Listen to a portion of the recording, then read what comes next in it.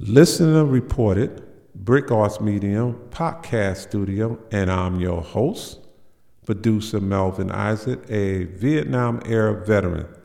Now, this will be a continuation episode of what happened before.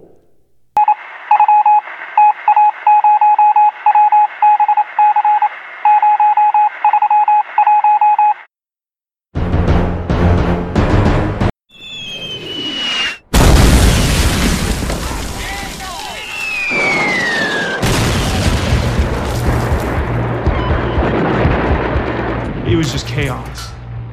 As soon as we got there, an RPG detonated 20 feet away. It was as if someone had taken a dustpan of gravel and rock and just poured it in your mouth.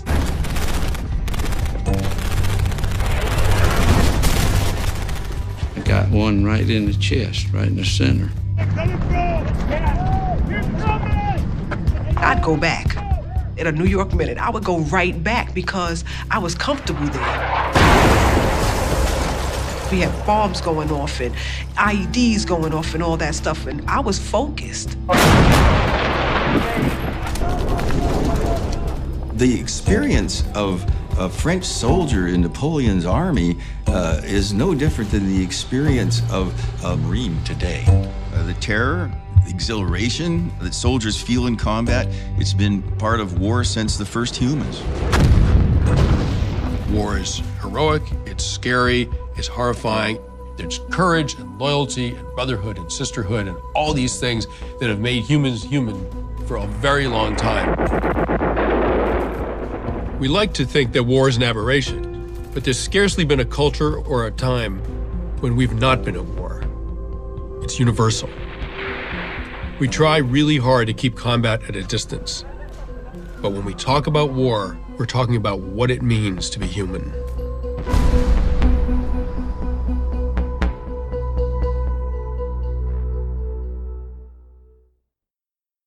Because I started out with episode 1, episode 2, and this is episode 3.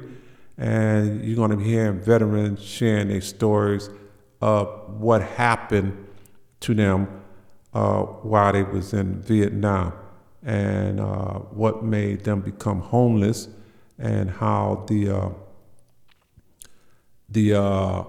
society accepted them at that particular time.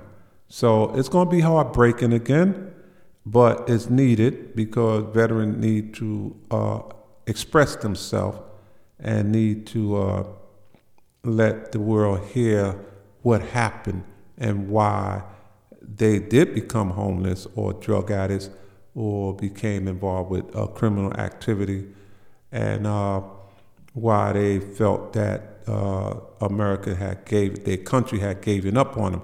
But some of them still stay strong and they continue on. So it's these voices that need to be heard. And it's going to be shocking at times, but it's life. It's the way it is. It's what's going on with veterans that went out into a war area where most of them didn't know what was going on. And, it's like that. Coming out of high school, you're only 18, 19, and that's the age I was at that particular time. So you really don't know. You're just following orders. But what happened to you when you did go there and came back? And you see a lot of veterans in wheelchairs. They don't have a leg or arm or a lot of stuff that's going on, and how they continue on. So one of the stories that you're going to be hearing is they had a veteran that just got there to Vietnam. So he just got there, but he had another guy was saying, well, another soldier said, I'll be going home in about 2 more weeks. At that time, there was gunfire. The enemy was attacking them. And I want to share this story with you because you're going to find out what happened to the guy that only had 2 weeks and how it affect the one that just got there.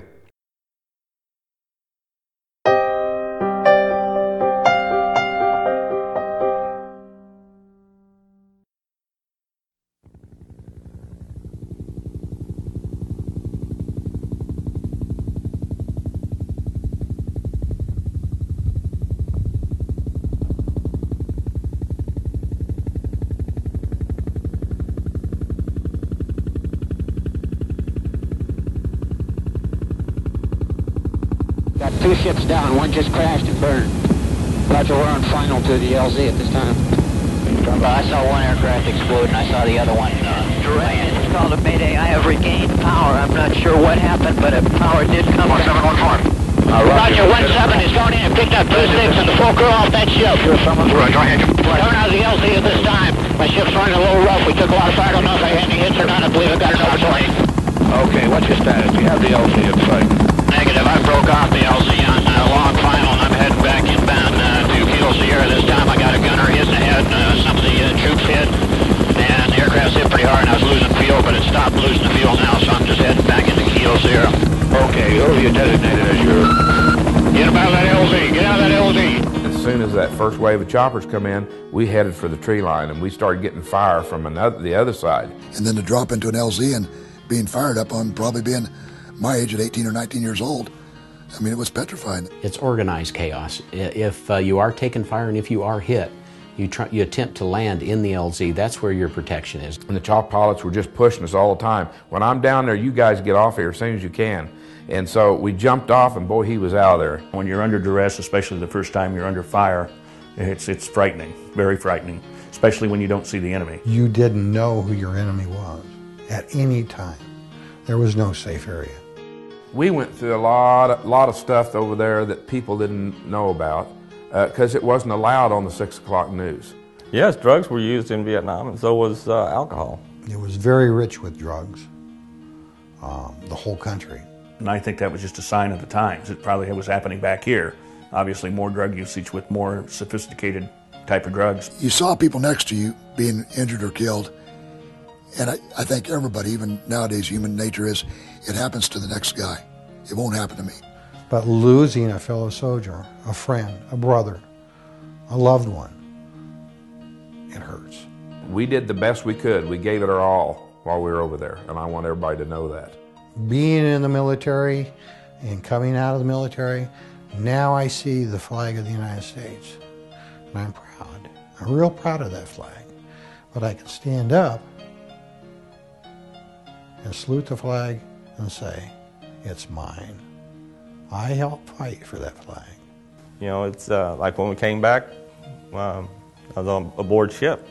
We were coming underneath the Golden Gate Bridge, and they were throwing garbage on us. Welcome home.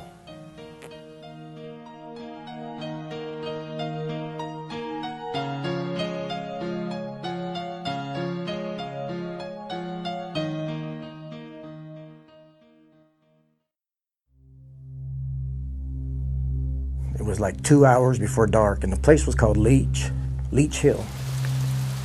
And a guy came up to me and said, "Hey, Cherry," he calls cherries. Until you make your first kill.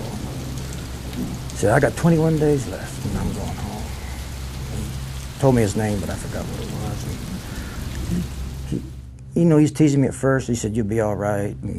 And then this big guy named Chadwick, the dog, they called him, he came over and said, "I'm going to train you. I'm going to be with you for a week or two, and then you're going to be on your own." And so there's this guy that walked away. They was telling me he had 21 days left.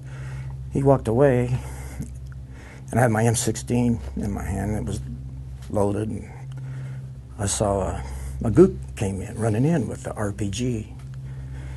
And I just, right there with everybody around. I mean, it was a clean shot. I shot him 7 times. But he got the round off, and it hit right in front of this guy and blew both his legs off, an arm, a finger, an ear, and an eye. And so Chadwick went right up to him because it was one of his best friends, and he had this little green beret hat on, and He said, Chadwick, if you love me, he says, you'll kill me because I can't go home like this. He said, okay. He got his .45 out and put it up to his head, and the company commander said, Chadwick, you can't do that. You can't do it. He said, okay, he wants me to do it, but you can't do it. Medics tidied him up, got to stop the bleed and everything. The guy was conscious the whole time. And the company commander asked me, he says, hey, but you mind go pick up his legs and put him on the chopper? And I said, sure. So I went and picked up his legs, and somebody else picked up the arm, and I put him on the chopper. And the guy told me, he said, thanks. He said, I'm not going home at 21 days. I'm going home now. So that was just my first day in the field. And every day was something like that. When I got off of the helicopter that brought me from the jungle back to LZ Jane, there was an officer. And he told me I was to get on that helicopter. So I went over and got on the helicopter. I got off of the helicopter in Phu Bai, and there was another officer standing there. And he said, there's a plane waiting for you. So I went over and got on this plane, and it took off, and I landed in Cam Ranh Bay. And when I got in Cam Ranh Bay, there was a Jeep with 2 MPs sitting on it, and they were waiting for me. So now I still have all my I have my backpack. I'm ready for battle. I mean, I haven't turned anything in or given anybody anything. I'm ready for battle. And the MPs put me in the Jeep and said, let's get something to eat, and we'll take you over to the company commander after a while. So I went to a mess hall.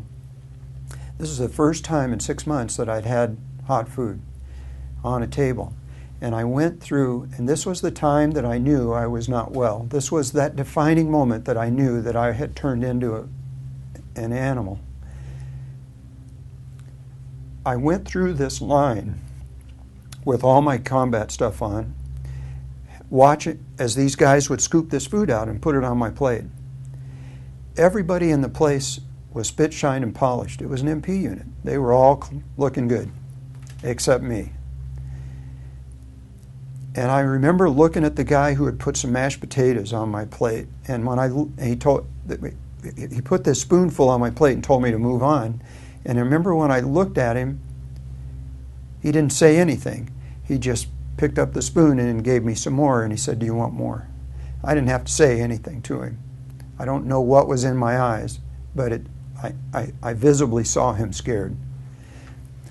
Now I'm at a table, and I have every cold drink they make. I have Kool-Aid and milk and cold water and sodas, and I had everything in front of me, and I had this giant plate of food.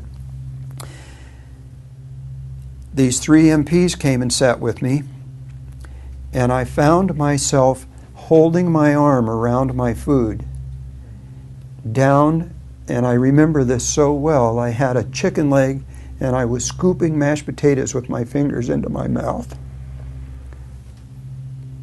And there was nobody in this place talking. They were all staring at me. And that was the time I thought to myself, what has happened to me? What has happened to me? And I pushed the food away, and a guy said, come on, we'll go get you some clean clothes.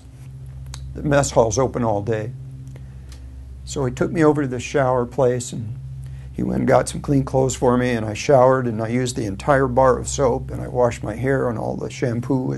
I used all the shampoo, and I had hot water, and I just stood there trying to rationalize what has happened to me.